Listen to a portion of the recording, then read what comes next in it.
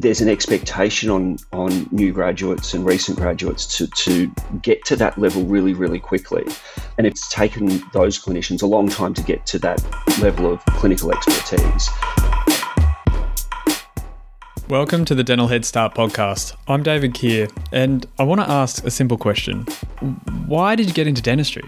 We're always asked that. We're asked that in our interview before we even start, and usually it's to help people. And how can we have a big impact? Well, day-to-day dentistry, we're having a big impact on one person at a time.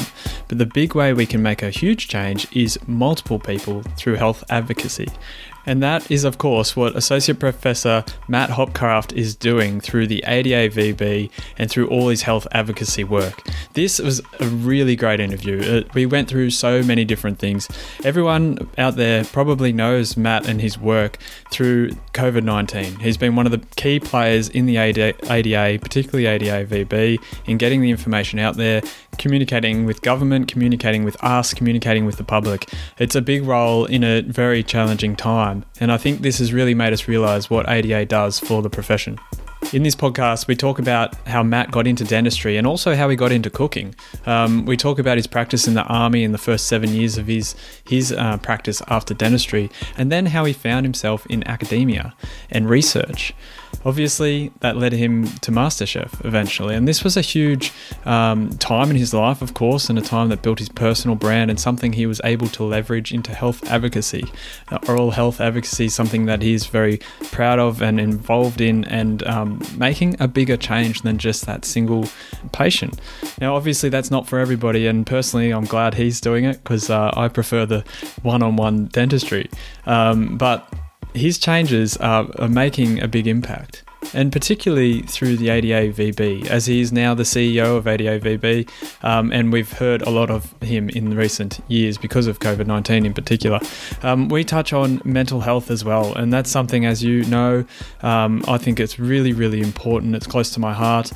We touch on one of our new supporters of the podcast, which is the Dental Support Service.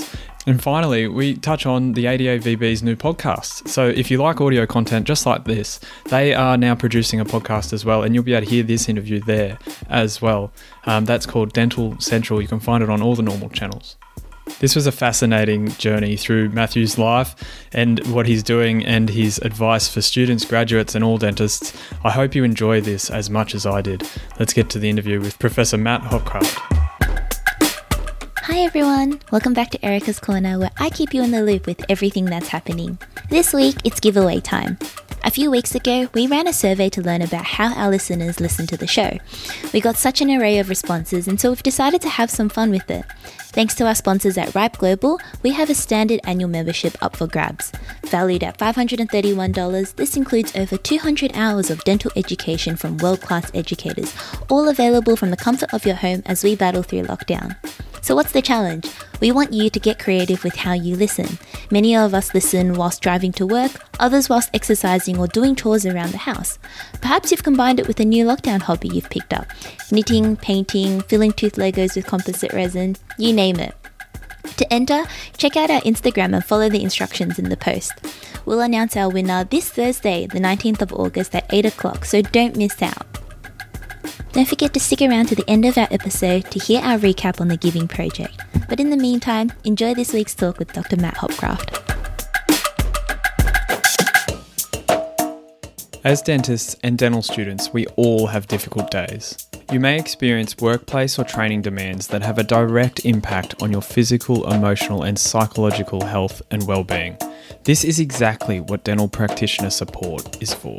It's a completely confidential and independently run service that's funded by the Dental Board of Australia in an effort to support practitioners and dental students right across the country. Sometimes people call just at the end of a long day to debrief, but sometimes they call because there's more challenging things going on. Dental practitioner support is there for you in these times to give proactive advice, help you improve your health and well-being before there are major concerns. We all need a helping hand sometimes, and it's okay to ask for help. So if you find you need it, call 1-800-377-700 or visit the website dpsupport.org.au. They have loads of great information to get you started. I'm really excited to have this podcast here today with Associate Professor Matt Hopcraft. Welcome to the podcast. Thanks, David. It's really great to be here. It's as I said, I am really excited because you're someone who's making big changes in the industry. You're really advocating. You're doing a lot of things, slightly a different path to a lot of people in the health promotion, and even some interesting stuff on national TV with some cooking. Obviously, we'll cover that. So, which was your first love? Was it cooking or dentistry and oral health? Oh, gee, tough question. Tough question to start with. Look, I mean, probably cooking in some senses, actually. I mean, and the love of cooking is really born out of a love of eating for me, right? I do love food. And, as a kid growing up, loving to help mum out in the kitchen and, the best part of, getting to lick the beaters after the cake was made and learning to cook from mum. And I grew up in country Victoria, so I got into things like cooking sponge cakes for the local country shows, those sorts of things. And then when I went to university, I obviously had to move out of home. And so you develop a necessity to cook because you have to eat. And there's only so many 2-minute noodles that you can eat before you kind of need to up your cooking game. So, yeah, the cooking probably a little bit before the oral health. So my learning to cook was like I'd moved out and I had McGoring noodles for about a year or two, and then actually ended up as a cook in a cafe. It's a very long story, but yours sounds a little bit more structured and a little bit better planned, I guess. Yes and no. Yeah. So obviously mum was a bit of an inspiration from the cooking side of things early on. Yeah, definitely. I mean, Dad and the barbecue, and like most people growing up in the era that I grew up, it was Dad on the barbie outside, or Mum with most of the other cooking inside. So definitely both of them as very inspirational from a cooking side of things. And then I have a whole family full of people who are really into cooking. A brother and a sister who were both, one who still is a home economics or a food technology teacher, and one was for a while. So, yeah, food's always been, a really big part of our life. I love that. And like you said, it's born from a love of food and eating first. Exactly. So how about dentistry and oral health? How did you get into that? Yeah, I mean, so, like a lot of people in our profession, I developed an interest in health, I think, at a relatively young age, and I'd kind of convinced myself that I wanted to be a doctor. And I did work experience when I was in about year 9 or year 10 at a local GP, and it was kind of interesting, but you couldn't do much, you couldn't see much. I remember at one stage my dad broke his leg and I was into the hospital with him taking x-rays with the doctor and, developing them and doing all sorts of things like that. So I was really fascinated with this idea of health and helping people. And then for me, it was sort of a chance, it wasn't a chance visit to the dentist. It was a planned, regular visit to the dentist that you have. And my local dentist, a big shout out to Jeff Woodhouse, he asked me, what are you going to do with your life? And I said, I'm going to be a doctor. It's going to be great. I get to help people. And he, to paraphrase Jeff a little bit, but he said, you're an idiot. It's great, but, think of the long hours, think of the excessively long time that you need to study. Dentistry is really great and you get to help people and you do all of those sorts of things. Why don't you come down and do work experience for me? So I did. And I sat there for the first day in the corner of the room watching everything that he did. And at the end of the day, he said, look, I hope you're paying attention because for the rest of the week, you're going to be my dental assistant. And so for the rest of the week, I was chairside with him. And it just was a really great immersive experience where I got to see exactly what a dentist did and in a way that you don't get to see when you're a patient.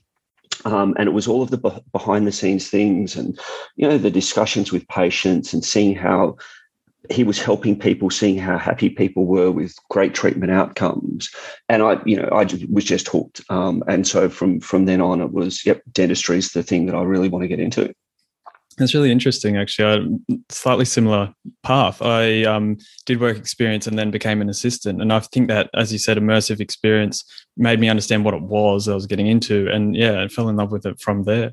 And I think, I think what's really important there too, and that's a very common story for so many of us, is something that it's really then valuable for us to do, is to share our sort of passion and experience with kids at school, and how do we encourage the next generation of our profession coming through as well? So I think we've all got that opportunity to be that mentor for some high school kids. And one of the things I still love doing is getting out into high schools, and I really encourage people to do that. Go out to high schools, to careers days, and talk about your passion for oral health, and see if that rubs off onto a few people, and get them into your clinics and help them out as well. Yeah, absolutely. Your passion for that is obviously, we can see it everywhere, and you're making big changes because of that passion. So I'm really looking forward to getting into that.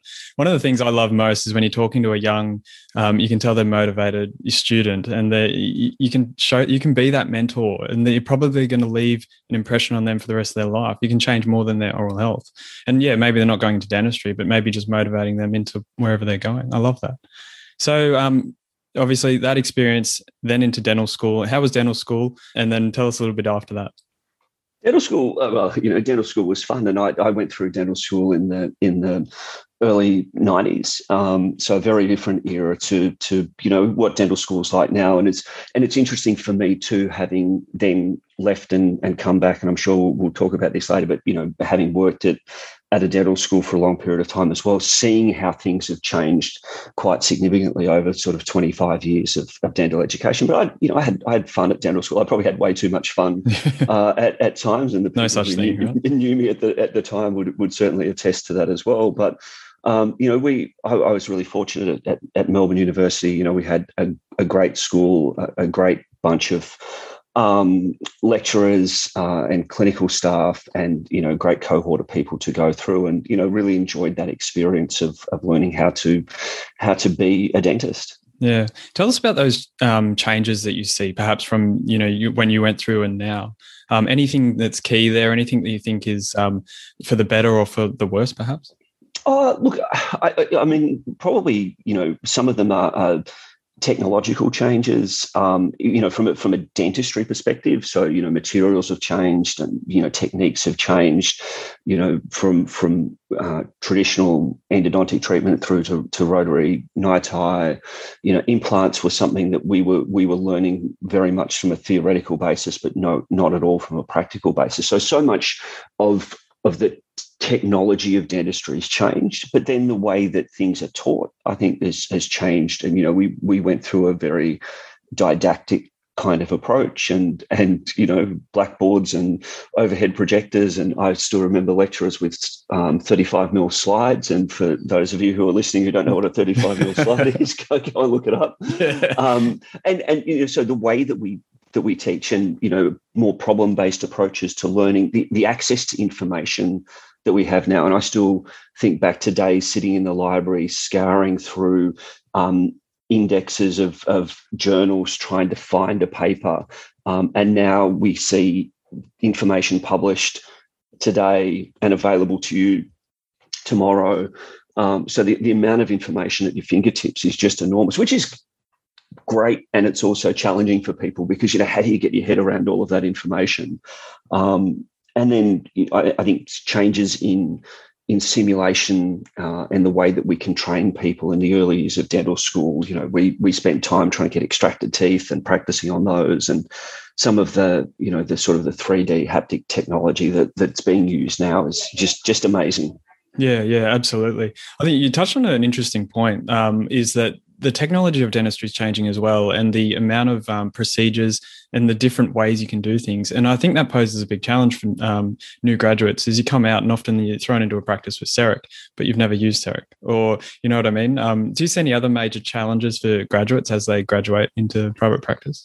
Yeah, I mean, that's definitely a challenge. But I think also the one thing that hasn't changed, and, I remember talking to people when I graduated 25 years ago, and the conversation doesn't change over the years, is that your learning curve is enormous when you come out of dental school. And I think everyone has this perception in their mind that I'm going to graduate knowing everything.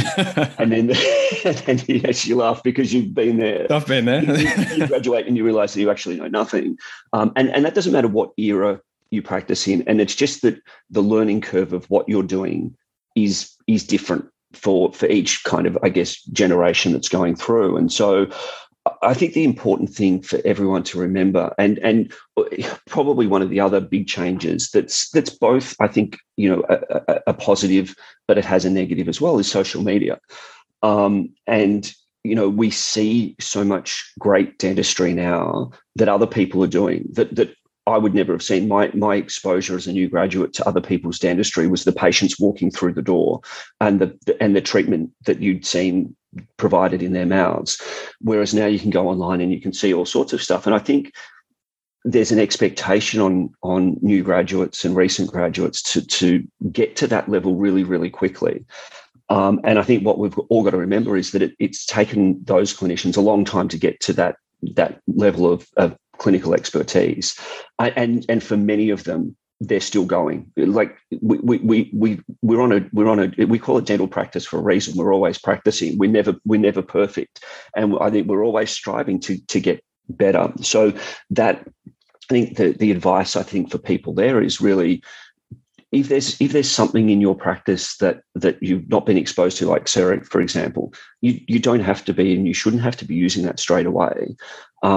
Let's focus on the nuts and bolts of good dentistry, and one of them is communication, talking to patients, getting your fundamentals of diagnosis and treatment planning right. And then you'll build those other skills along the way, and don't feel like you have to be able to do everything right now and do everything amazingly right now. Yeah, that's fantastic advice. You bring up social media. It's like looking at someone who's 10 years out expecting to be as good as that is like, be kind to yourself. Of course not. It's good because, it's there to give you something to aspire to. Absolutely. But don't see it as being something that is, you have to be there now, because none of those practitioners, they didn't sort of pop straight out of dental school and do treatment like that. It does take a little bit of time, but that's one of the great things about the profession too, is that lifelong journey that we're always on to strive for improving the quality of care that we deliver to our patients. Yeah, and that progression is something that gives us happiness as well. Like, that's part of the fun of dentistry. I want to just touch on something you mentioned, which was that learning curve is steep when you come out. And I think it's something I like to mention this because I think it helps me when I was in this stage, is that all the people before you, like, we've all gone through that. It's always a challenge, but we get there, and you will too if you're a student who's about to graduate or you're feeling the stresses of the first year. It's like, it's a steep curve, but we'll get there. Reach out to the friends, reach out to people on social media, and it always helps. I think so. And, in a practice environment, you're there with mentors and with friends and people that can help you along the way. You've always got that. And as a student, you've got that as well. And that, if you think about your journey through dental school, that learning curve is there as well. You think about the first restoration that you ever did, and the first extraction that you ever did, and the first whatever that you do in dental school, and then the second and the third, and you get better every time. So it is, you're always on that learning curve, and you just have to bear that in mind throughout your career. Well, tell us about your first, when you graduated. What was your first job, and do you remember your first patient or two? I don't remember my first patient. I'm not great with some of that sort of remembering stuff. But my first job, I joined the army when I was in fourth year of dental school, and that was partly born out of living away from home and needing to support myself. And the army had a great scholarship scheme. They paid for books, accommodation, university fees, and they paid me a salary. So I was, the best paid dental student in final year. And I had a guaranteed job, so I didn't have to worry about job hunting through final year. So it was a great way to get through dental school.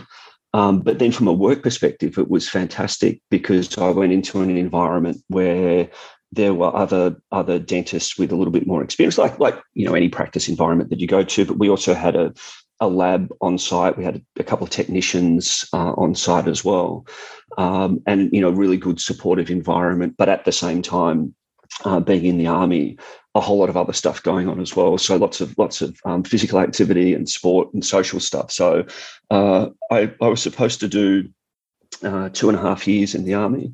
I stayed for 7 because I loved it so much. Yeah, I love that. What was the biggest lessons you got from the army?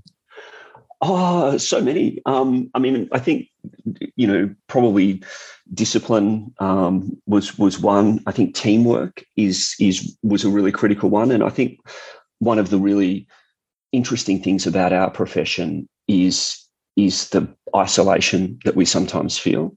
And, you spend a whole day, a whole week in a clinic, and although you're seeing, 20 or 30 patients, well, maybe not 20, 30 patients a day, but depending on where you are, but, you're seeing all of these people, but really you're so focused on the work that you're doing that the personal interaction is not always that great. And so for me, where I've been, I think, really fortunate in a lot of the work that I've done, and as much as, a lot of it has been clinical, also working in organisations like that where you do feel part of a bigger team has been really beneficial, I think, for me. And leadership, there's a lot of leadership sort of stuff, and it's funny the way the world works, I guess. I sit here now in the job that I'm doing now, and it's not something that I would have ever planned for myself or thought that I would ever do. But I guess my career along the way has, been a lot of building blocks and building skill sets and developing myself in certain ways that now allows me to do some of the stuff that I do. And so, career advice that I give to people often is, do things and see where that leads you, and you'll gain something from that. Learn something about yourself, get a skill set, and that may or may not come in useful for you later in life. So I never sort of anticipated that being in the army and, being in some very sort of formal, I guess, leadership type roles and training would come to benefit me at some stage. But it has. So, yeah, a really, really valuable experience for me. Yeah, you touched on some fantastic points there. It actually reminds me of something, how you said your career has been building blocks, and reminds me of something that Jesse Green, a mentor of mine, he always talks about, you can't see the top of the stairs, but take the first step. And it's the same concept. It's a building block, but also, and I was going to touch on that as well, the camaraderie of the army. Like, I was not in the armed forces, but obviously we hear this a lot from all the people who join the armed forces, especially early on, is the camaraderie of that, and it's a big organization. But then obviously you transition into private practice after 7 years. What were the challenges you noticed with that transition? Well, I didn't transition into private practice. Did you go straight to straight to? Yeah. So while I was in the army, I spent time, and I had a couple of postings. I was up in country New South Wales in Wagga for a couple of years, and then they sent me back to Melbourne, and then for my sentence they sent me back to Wagga again, and then over to Perth. But all through that time, I was doing some part-time work in various practices. So I did some work in private practice in country Victoria and with an Aboriginal community health centre in rural New South Wales. So I was getting experience in a range of practices. And I think, the army experience was really good from a clinical point of view because patients weren't paying for care. It's a little bit like the public system, but not constrained with some of the financial issues that the public systems have around the country. But you miss out on that conversation about cost of care with patients, which I know is always a challenge for people. So I was getting that in other sorts of ways, but I fell into doing some research almost by accident when I was in the army up in Wagga. We were treating all of the army recruits around Australia, and the buses would come in from Sydney or from Melbourne or from Brisbane, and 50 new recruits, mostly sort of 17 to 25 years of age, would roll off the bus. And effectively what would happen to them is they'd roll in, someone would shave all their hair off, they'd go and get some medical checks, some immunisations, and then they'd roll on down to the dental clinic, and we'd do an examination, get bite wings, OPGs, make everyone a mouth guard. And so we were doing, 200, 300 dental exams a week of all of these army recruits. And what became really apparent to me was when a bus came in from Melbourne or Sydney, there was very little caries. And when the bus rolled in from Brisbane, which at that stage was unfluoridated, we were seeing lots and lots of caries in these kids. And it was really that obvious. You could tell where the bus had come from just by looking in the mouths of these 20 or 30 recruits that came through the door on that particular day. And it prompted me to do some research, and for the sole purposes of, as a dental student, you're citing all of these papers, and I thought, it'd be great one day if some poor dental student had to cite a paper by Hopcraft et al. And so I got in contact with one of my old mentors at the dental school. And I said, look, we've got this opportunity to get some great data. And at that stage, there's a lot of stuff about water fluoridation and caries in kids, but not a lot in adults. And I thought, look, this would be interesting to just do. And so we started doing that project, and it sort of morphed into doing a master's by research project. And this is the building block concept that, I did something for no real purpose, but developed a skill set and a qualification out of it. And so years later, when we'd been posted to Perth and, we moved there with a 4-week-old baby. And, that was obviously challenging from a family perspective, and thinking, it's time to perhaps end my time in the army and go out into the civilian world. A job opportunity came up back at Melbourne Uni, teaching both public health and general practice dentistry. And, lo and behold, I had a qualification in kind of public health and research. And so that opportunity, worked out for me. And so I went from the army into that role at the university. And I kept my hand in with some private practice work along the way for a number of years, but it was a less hard transition, if you like. Well, it was a different transition. It was, into academia, which was, might have even been more challenging than private practice. It's got its own challenges for sure. Tell us a bit about your education journey thing. That's a fascinating story. It's really great to learn that, actually. But so obviously dentistry, and then the path we just discussed, you've done a Bachelor of Arts and then the PhD. Tell us about that journey. Those stepping Apparently, I like to study or something. More than I do. It's lifelong learning, right? So the masters, it was that research project, and it really was, it was fascinating. I'm fascinated by research, and I think most of us in the dental profession have very inquisitive minds. It's kind of the nature of the people that we are. And so that really interested me. But the other thing that interested me, and I think it's something that's a challenge, maybe not for all of us, but when we make a decision to go into dentistry, and it's partly, I think, the people that we are, we're very focused on maths and sciences as people, and that's where you then have to focus your education in high school in order to get into dentistry. And so you sort of strip away the humanities subjects as quickly as you can to focus on the maths and sciences. And also, I think, we are predominantly good at those subjects. And so you focus on the things that you're good at. But I felt somewhere along the way that I'd missed out in my education on some of the humanities. I've got an interest in, politics and philosophy and those sorts of things. And so that's where the arts degree came from, is, sort of trying to fill a gap in my knowledge base, I guess, around things that I wanted to know more about, and things that you can just go out and read some books and talk to people and learn that way. But I wanted to do it a little bit more formally, and again, probably learnt some really valuable things in that process that have come to really benefit me. And then obviously when I was at working at the university, in order to progress, having a PhD is kind of necessary. So that led me to doing the work that I did there on access to care in nursing homes and oral health in nursing homes, which I think is a really critical issue and something that's really come to light with the Royal Commission over the last couple of years, and will be a strong focus of our advocacy work over the next few years, I'm sure. Yeah, anyone who's been into a nursing home to, do any work, they know that that's a big challenging area. So I'm really glad to hear that. Curious, you might be a bit biased as a through and through academic, but did you find that doing the Bachelor of Arts and doing it that way, in the formal way of learning something outside of what you were, practicing, was that the best way to do it? Would you do it that way again? Or would you just learn in a personal way? There's something nice about the structure, and I think and the accountability of it, I guess. Yeah, definitely, and probably going into more depth that way than you might in other ways. I mean, I struggle to set aside enough time for myself to read as much as I would like to, and I always get great book recommendations or podcast recommendations from people, and listen to this or read that, and I try and do that as much as I can, because I think there's so much information out there that you can learn that doesn't seem like it's relevant to what you do in your work, but a little snippet of it will come back to you at a point in time, and it'll be really valuable.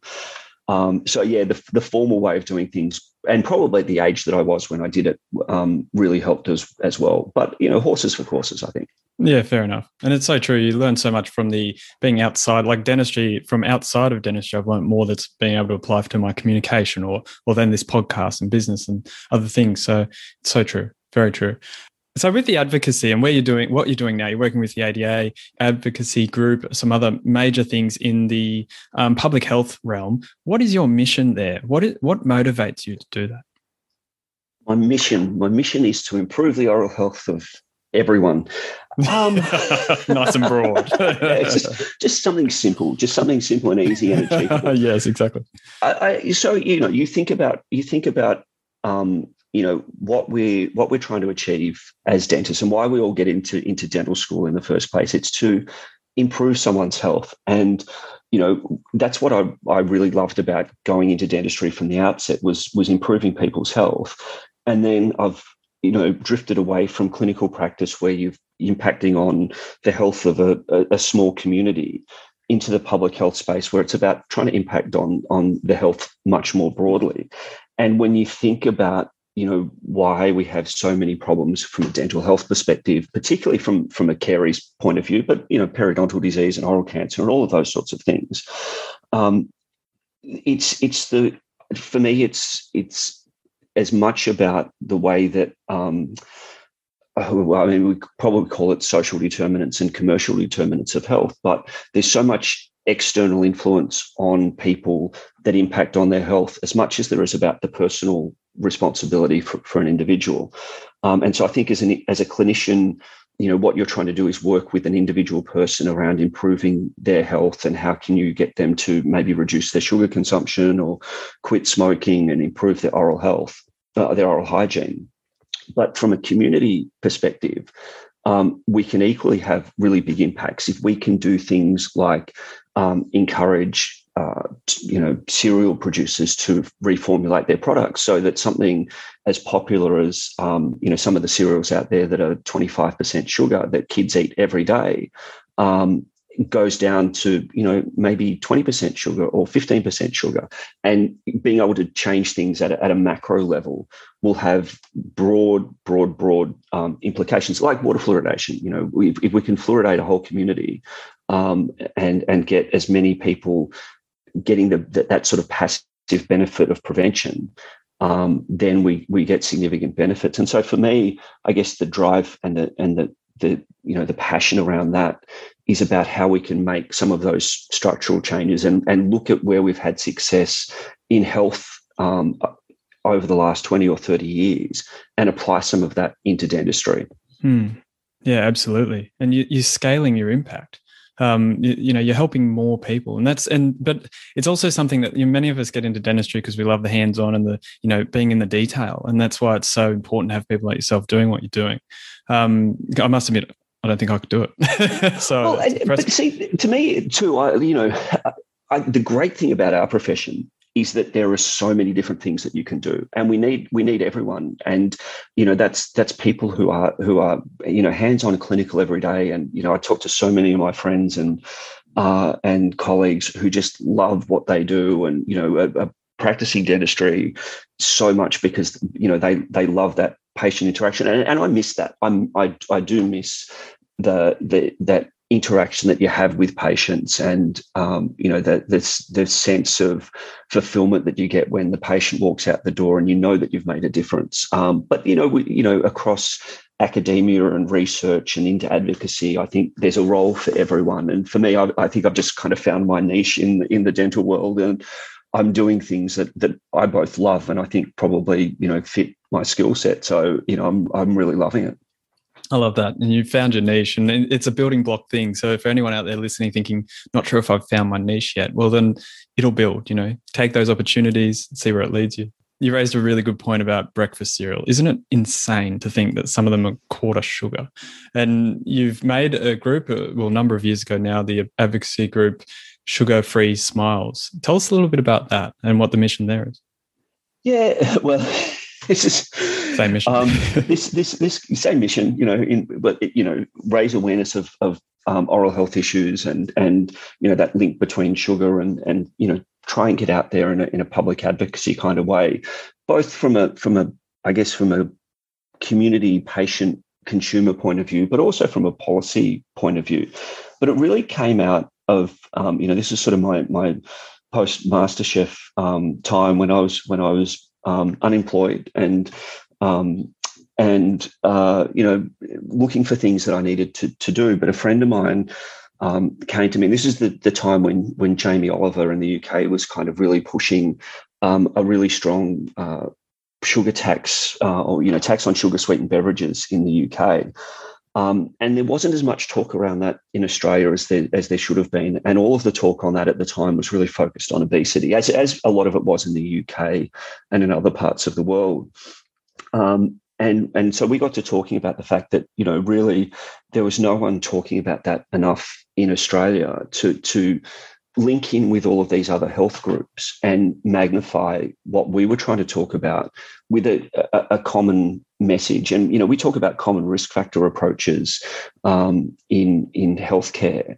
And it was trying to use that kind of concept. We get a better message across when we can go to government or we can go to other, to the community and talk about the benefits of reducing sugar because it improves, reduces the impact of obesity or type 2 diabetes or cancer and of dental caries. And then when you look particularly at the stats around dental caries, 1 in 3 kids have caries by the age of 5 to 6 years, and tooth decay is the leading cause of preventable hospitalisation across all of the health conditions in Australia. So it's the impact of sugar is very immediate and very widespread. And if we can reduce sugar consumption, we're probably going to see benefits in oral health much sooner than we'll ever see benefits in obesity and diabetes. So it makes sense for us to join that conversation and to advocate. So that was sort of the genesis of Sugar Free Smiles, was to just put a branding or a banner on that advocacy work. And it's been really, I won't say it's been really effective because I'm not sure that we've necessarily changed a lot of the world, but it's brought us into better contact with a wide-ranging group of people, the Obesity Policy Coalition, and lots of key advocacy groups around Australia that I now work with on a regular basis. And we've now got all of those groups talking about oral health, and whenever they're talking to people about the impact of reducing sugar and obesity for the Obesity Policy Coalition, or cancer for the cancer councils, they're always now talking about oral health as well. And we get them to, some of their campaigns have really effectively highlighted oral health. So I think it's raising the awareness of the importance of oral health, and that's been really a really positive thing.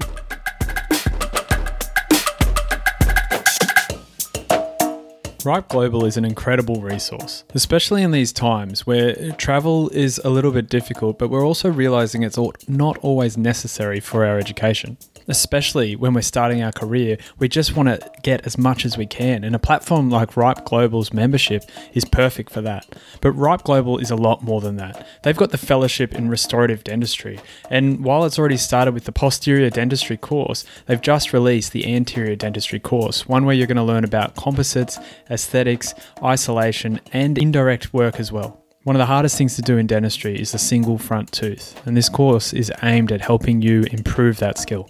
Find out more at ripeglobal.com or check out the show notes and you can get 30% off a membership, all from the comfort of your own home.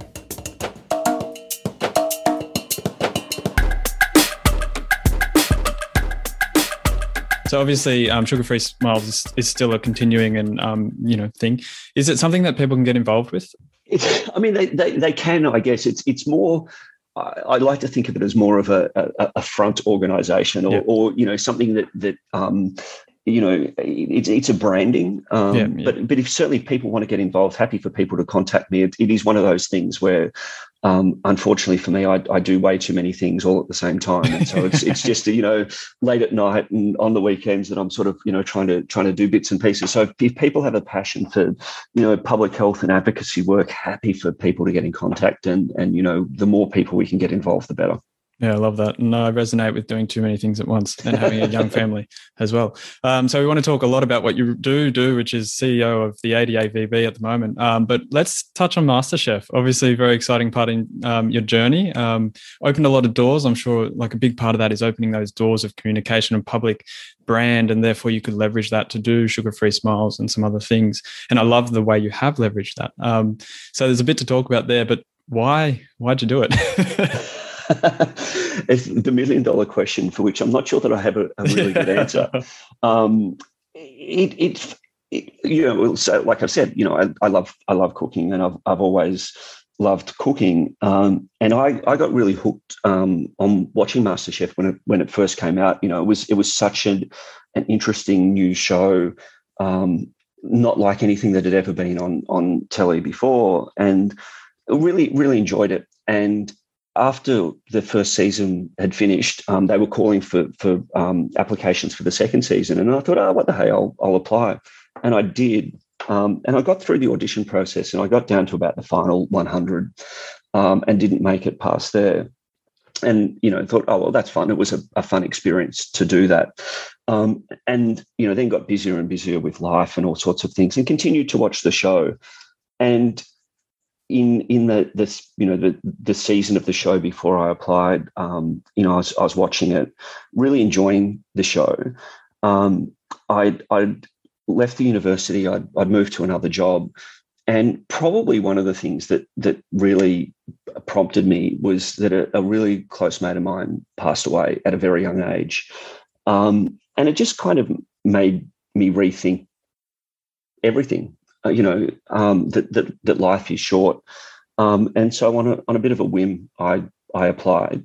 I may or may not have mentioned it to my wife that I was applying.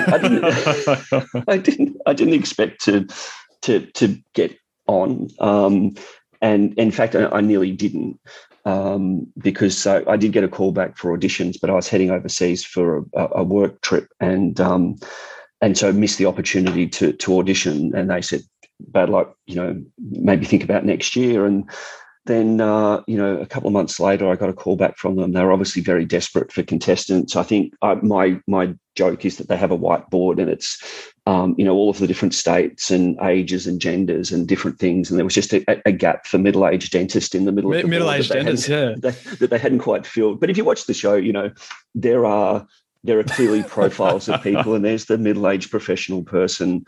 And that was what was missing. So yeah, I got a call back and auditioned and was fortunate enough to get on the show. And as you say, yeah, you say that as a joke, but it's almost certainly true. Look, I have no doubt that it's partially true that they want to have. It's a reality TV show. They want to reflect the diversity of the community and all of those sorts of things. So. Yeah, it's a beautiful stroke of luck. I imagine you enjoyed it. You're smiling when you talk about it. Tell us, what was like some of the biggest lessons, I guess, or what did you learn from it about yourself or about cooking or about something? I mean, a lot about cooking, obviously, and you have to remain on the show as it goes along.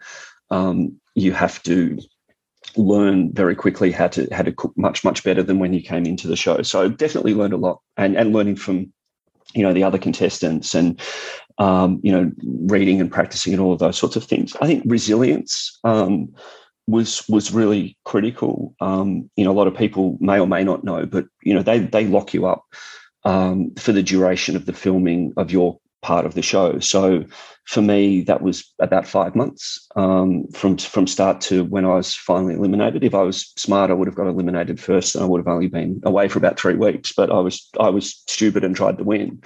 And so that's 5 weeks locked away from family and friends, and they take away your phone and your passport, and you're allowed to call home, a couple of times a week, and no internet, no social media, no anything, and no control over your life, and no knowing what's going to happen from day to day, and it's one of those quirks, I guess. But the time that we're living through at the moment of massive uncertainty certainly reminds me of some of that time in the MasterChef house, where you just don't know what's happening from day to day, and learning to cope with uncertainty it teaches you some resilience, and I think that's really important. So, yeah, again, one of those really bizarre kinds of things where I think I've learnt a lot from the experience unintentionally, and then the benefits, I guess, of being on TV. And then being able to leverage that and that experience to then do some of the health promotion stuff that I do now has been really, really valuable. Yeah, that's it, you've been able to leverage that really well, and I think that's a really smart way to do it. Obviously, and we'll touch on some of that. I'm curious, how old were your kids at that time? One of them was finishing primary school, because I nearly missed his graduation, but they managed to whisk me away from the set to get across to that. So yeah, one would have been in grade 6 and one would have been in year 8. So, but yeah, pretty tough time for my family, for me to be away for that extended period of time, and that certainly made the whole process, difficult, I guess. And balancing the fun experience for me with the challenges for the family was tough. Yeah, there's no doubt. A lot of what we see on the TV, you don't really know all the background, I guess. Tell us, what was a week like? Just quickly, really interesting. What gives like a week rundown when you're in the MasterChef house or whatever it is? Yeah, so we, like I said, we lived in a house with one of the producers to keep an eye on us and make sure we didn't run away and do anything. The warden. Pretty much. And every night before we went to bed, there was a whiteboard, and it would say, be ready to get on the bus at 7:00 tomorrow for filming. And sometimes we'd get on the bus and sometimes we wouldn't. Sometimes they'd surprise wake us up at 3:00 in the morning and do something. So there was always this element of surprise. And so you get ready to go, and you'd have to take photos of the clothes that you were wearing and write down what you were wearing for that particular episode. Then you'd roll into the set, spend a bit of time filming everything, driving the cars around, getting microphones and aprons on and all of those sorts of things. And then you'd roll into the kitchen, and it'd be surprise, Heston Blumenthal's here, or surprise Marco Pierre White's here. We're now doing this, and you have to cook that, and then you'd cook, and sometimes it was an hour cook, and sometimes you'd be doing challenges that lasted for 6-8 hours. There were times that we were still filming at midnight. So very, very long days. And then you'd go back to the house and unwind. You'd cook, maybe every second day, practice on other days, and then at the end of the week, generally they'd film those little snippets where they're talking to you between the cooking. That always happens at the end of the week. So you're sort of revisiting things and talking about things that have already happened, which was, for me, one of the most difficult things to do, because you knew the outcome already. So we've cooked on Monday. I've cooked really well and won the challenge, and you've cooked really badly, David, and lost. But then on Friday or Saturday, your mee goreng noodles were not quite standard.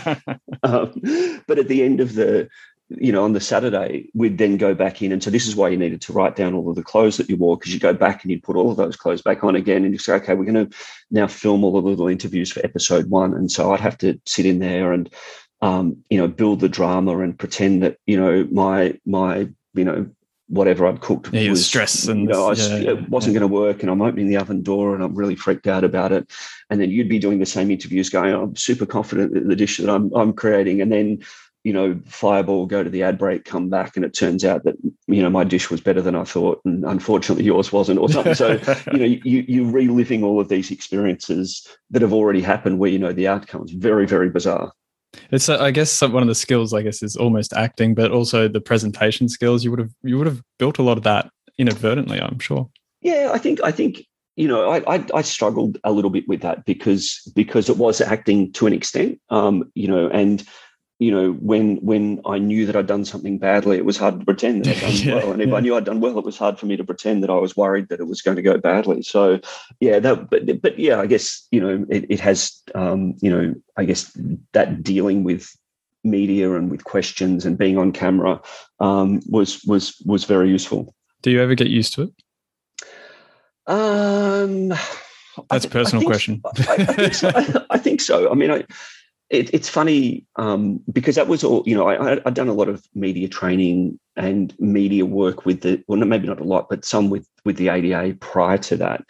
And a lot of the stuff that we've done was a little bit more in the defensive mode. What happens if, a current affair comes knocking on the door because dentists have done bad things, and, you have to be wary about, presenting the profession in a bad light. Whereas the MasterChef experience was all very positive, and I think most of the media that I've done since then on dentistry and oral health stuff tends to be quite positive. And we still run media training now for our council members, our executive members, our presidents, and I always sit on the media training, and I always learn something new from doing that, but also can share, I guess, my experiences.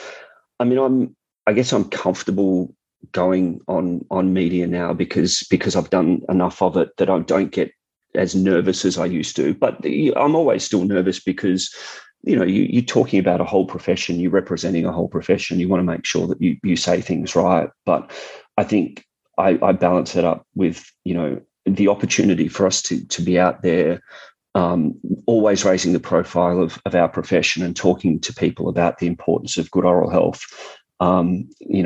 counteracts any possible nerves that I might have about it. It is now one of those things that I do kind of quite love doing.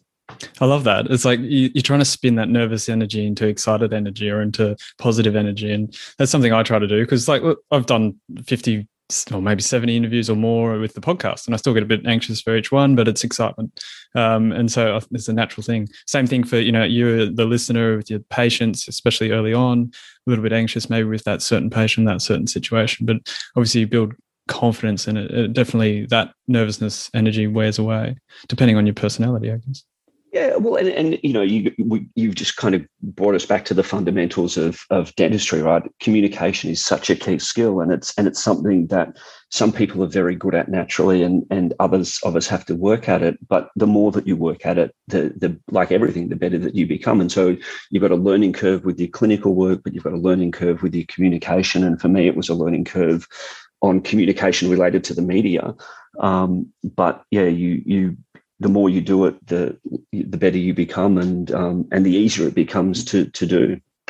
Yeah, exactly. So MasterChef, obviously, it was massive. That's where I first heard of you. Of course, most of us did, and followed your journey and things since. Just going to quickly touch on, you did also write a cookbook after, which is pretty cool. What experience did you get from that, I guess, or like how else did you leverage that personal brand that you'd built? Oh yeah, I mean the best-selling cookbook probably wasn't as much of a bestseller as I. Well, no, I didn't expect it to be a bestseller at all. It was more one of those things, I think, where it was a fun thing to do, and it was a nice sort of way of sort of capping that MasterChef experience. I think again, writing, editing, those sorts of things, and learning a few little things along the way, but it's more. I guess, the whole post-show experience has been, leveraging that idea of talking about healthy eating as being part of, a healthy life and good oral health. And so, positioning the stuff that I talk about in that context, I think is what I really love doing. I think you used it wonderfully too. In that, the advocacy group, Sugar Free Smiles, the book, the point of it is healthy eating as well as family involvement and all those things that are important. So I think it's fantastic. Now, obviously, your main role now, the CEO of ADAVB, so much that covers. Tell us how you were involved with the ADA for quite a while. How did you end up as the CEO? And tell us a bit about that at the moment. Yeah, well, so I first got involved with the ADA back in about 2004 or 5, I think, and I was I think I started on the CPD committee when I was working at Melbourne Uni, and we did a lot of joint CPD together. And then I stupidly turned up to an annual general meeting of the branch, thinking that that's what members do. I just recently come back from Western Australia, so I've been a member all of that time, but being in the army, I'd sort of not really been involved too heavily. And I turned up to this annual general meeting, and there was a vacancy on the council. And they said, "Oh, look, you've obviously shown an interest. Would you like to, to go on council?" So I did, and had the most amazing time. 12 years on council, and I had a term as the president back in, I think it's 2011. 12, when the whole chronic diseases dental scheme was blowing up for those of you who are old enough to remember that, which was an interesting time. And then I kind of felt like I'd done all of the things that I'd wanted to do and stepped off. And I was, spent a little bit of time on the federal council as well, but I stepped off and was focusing on other things. But the CEO prior to me, Gary Pearson, had been an amazing mentor and, done an amazing job in the role, and was the CEO for the entire time that I was there on council. Had decided that he was going to retire, so the vacancy came up, and I was looking around thinking, well, where is my skill set best aligned, and it just sort of seemed like a natural fit for me to get back to the association and to continue to work for the profession and do all of the things that I'd been doing anyway around raising that profile of oral health and talking about things publicly, bringing a public health lens to things, but then also, how do we support our members out there across the country, and obviously, from a Victorian perspective, but working with the other branches and with ADA federally, because I think no one else is out there looking after the profession and for members of the profession in a way that the ADA does, and I think we. Some people sort of forget that a little bit sometimes. And, there's a whole lot of other things out there. We can get information from social media and we can get information from a range of different sources. But at the end of the day, the ADA is a group of dentists like you and me who have our interests at heart and who will do all of the work that needs to be done to help support us. So I just felt that, that was something that really resonated with me, and, fortunate enough to get the job and have been doing it now for 4 years and absolutely loving it. Yeah, I love that. And really it's that stepping stone, it's the next stepping stone. Again, personal brand, all the other experiences, public health, oral health promotion, like all of that coming together. But then also fighting for the dentists, that's what we're doing with the ADA. Obviously COVID has helped remind a lot of us the importance of the ADA. And look, we'll touch on that in just a second. I did want to ask a question. It's a bit broad and it's kind of from a point of naivety, but I'm sure a lot of people think the same thing.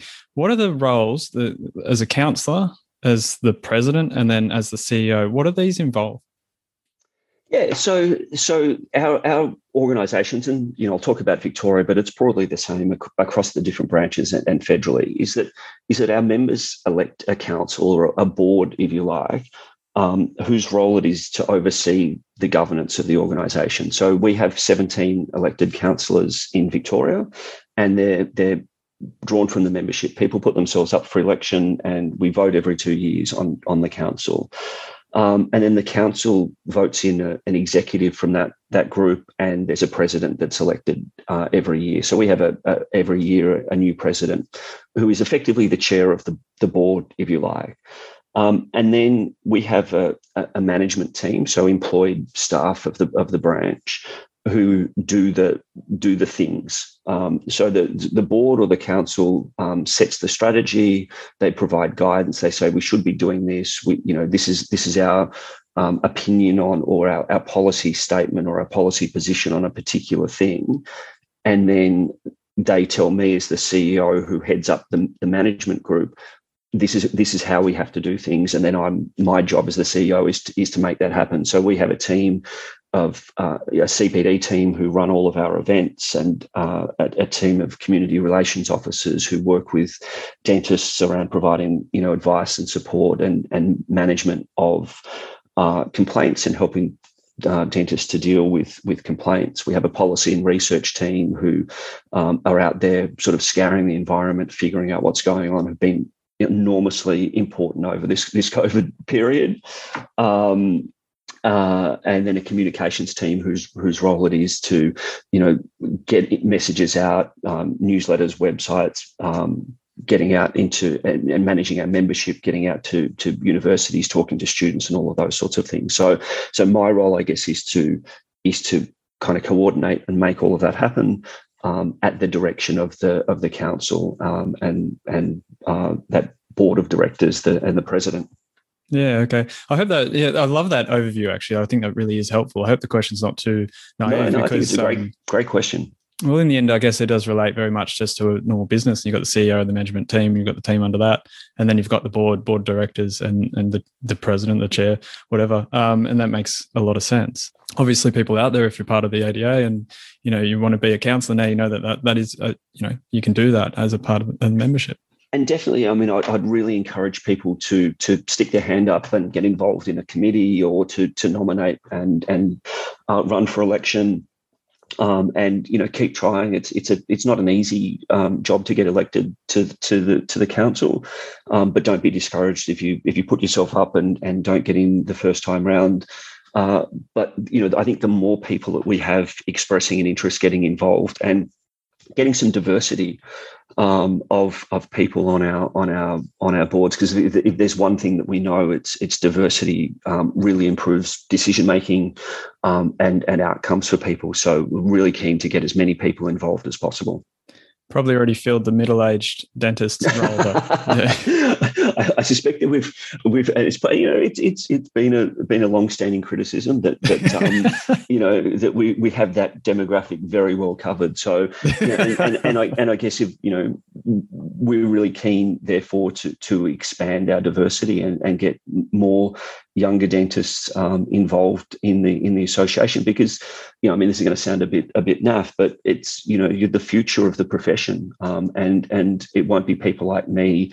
Well, hopefully it won't be people like me leading the profession in 10 or 15 years' time. It'll be people like you and people who are listening to this. And so that's, I think, what we really want to encourage is that involvement and bringing in the fresh ideas. And we go back to the very start when we're talking about what's changed in dentistry.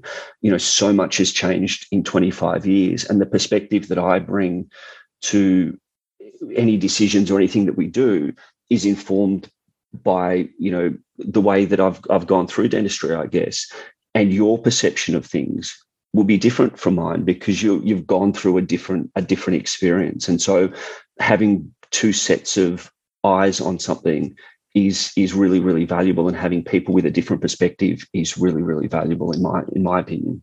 That's such a good call to action, really. And obviously the Dental Head Start podcast, it's aimed at students and graduates, so a lot of listening. And obviously the podcast that ADAVB has just released, Dental Central, a lot of people listening to this. I hope that inspires some. Tell us a bit about the podcast. It's just been released. What's going on there? Yeah, so we thought we'd jump on the podcast bandwagon because I was having a discussion with a mate of mine, and we were just chewing the fat about dentistry as often when two dentists get into a room together they end up doing. And at the end of it all, he said, you really should do a podcast. And I thought, well, I don't really have enough to do with my time, and I've all of this spare time that I have. Why don't we do that? But it is a good opportunity to talk to people in a different way, and this is the I guess, how do we modernize our associations and some of the things that we do? We've traditionally communicated by a newsletter, and in the olden days that newsletter was printed a month before it was sent out, and Australia Post would get it to you, and so the news was 4 weeks, 6 weeks old before you got it. And that's just the way the world used to operate 50 years ago. And now we expect our news much more rapidly, and we want to get that information in a different way, and people like listening to things rather than reading things. So we just thought it was a good opportunity to go to a different platform, to a different audience, and I think to do these sorts of things, I think to have conversations with people that's not quite the same when it's in the written format, and you can really delve into people's thinking much better. So hopefully it will kind of kick off, and we'll get a few more listeners. I have no doubt. Like, obviously, I'm in love with the audio medium, but I'm sure many of our listeners are. It's something you can do when exercising, you do it when you're driving. You can immerse yourself in this conversation and really get the insights. Like right now, we're learning more about Matt Hopcraft than anyone's known, for the last 10 years in the dental space, at least. I love this, and that's what excites me about it. So yes, I think it's fantastic. Good job. Thanks. Now, obviously, talking about news and 4-week-old news right now would be a nightmare nightmare because every day things are changing, obviously with COVID-19, particularly for the Victorians and Melbourne, and then also obviously right now for Sydney. Tell us, how's that been? Anything you want to cover there? We won't touch too much, but... Yeah, well, I mean, obviously, the last 18 months or so has been tough for everyone. And, for me, the workload has been immense for the team that we have. But again, it just goes back to our role to support people, and trying to stay on top of things. I spent a lot of time talking to government, to people in the Department of Health, health ministers, and really just trying to raise the awareness of the importance of oral health. And I think that's a message that we're slowly starting to get through, is that access to oral health care is really important. And when we defer access to care, we have the potential to create problems. And I think in this sort of ongoing work that we do, we're starting to get more and more people recognizing that actually, dental care is really critical, and it's not something that should sort of sit aside. So, it's been challenging times, but I think broadly a lot of our advocacy work has been effective. I mean, it's been difficult with different approaches in different states, and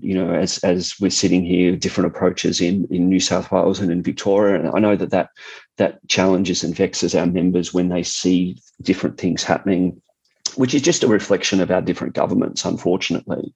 But I think we will. My message to people is, I think we will come out of the other side of this, but to take care of yourself, because emotionally, mentally, this is really, really challenging. One of the things, actually, and I'll flag this now, because if I say it and it's recorded, then it will force me to do it. But I've been working on getting a research project up and running, looking at stress and burnout in dental practitioners. It's something we know is really, really really prevalent in our profession. I read an excellent book called Burnout by Gordon Parker, who's a psychiatrist at the University of New South Wales, and works with the Black Dog Institute. And I've been talking to him about, rolling this research project out through Evident, which is our practice-based research network that we run. So hopefully that'll be something that we can get out there soon and get a better understanding of stress and burnout in our profession, and then use that as a tool to look at ways that we can help support people. Because I know all of the people that I've been speaking to over the last 18 months, this has been the toughest period that we've seen in our profession for such a long time. Yeah, that's that speaks to my heart. It's something that I really like to help promote and get out there and help people with and talk about, because we all experience these things, burnout and stress and the challenges, mental health challenges. You can't look after other people if you're not looking after yourself, and if you're not well. Absolutely. It's so important. We've had people like Annalene Weston on talking about burnout, and others on the podcast. Just a question, do you know about the dental support service run by Turning Point in Victoria? No. So we have a support service through the Dental Association that our members can access, and it's a free, confidential, anonymous service. Turning Point, that's not the one run by the Dental Board? That's correct. Yeah, it's supported by the Dental Board. Yep. Yeah. So the Dental Board rolled that program out, I think, last year. Yep. The problem with this pandemic is that I've lost all sense of time now, and it's hard to know whether things happened last week or 2 years ago. And so, we were involved in talking to the Dental Board about their program as well. And I know a lot of people have concerns because it's linked to the board, and how anonymous is it, and will information be fed up to the board? Very similar to the support service that we offer, the member assistance program. It's arm's length to us, and the board's one is arm's length to them. And I know Murray Thomas, the chair of the board, quite well. We were both in the army together. I'm really confident that if you use any of these services, ours or the Turning Point one, that information is completely anonymous. And I encourage people to use a service if they feel like they have to, and not feel like that information ever gets back to us. The only thing I get reported back to us from our member assistance program is that a person used the service, and then I pay the bill, and that it's just like, one person this month or 10 people this month. I don't know age, I don't know gender, I don't know location in the state. I get 5 hours were used this month. Please pay the bill, and I pay the bill. So completely anonymous. Use that service. Use any service, but if you need some help and assistance, call one of your friends. But definitely, always reach out for help. That's really great that you touched on those really important points. Confidentiality is key, and both the ADA service and then the dental support service, who are trying to promote through the podcast to get the word out there. It's completely confidential, really important if you need it.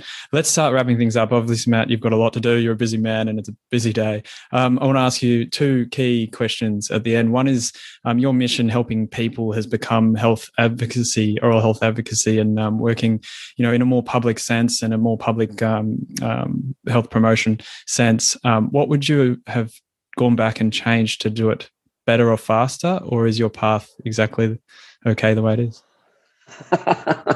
That's such a great question. I mean, hindsight's a wonderful thing. Doing some of these things earlier, harder, faster, would definitely have been great. But some of it has been, it's been a progression of things, and I'm not sure that I necessarily could have done things much different.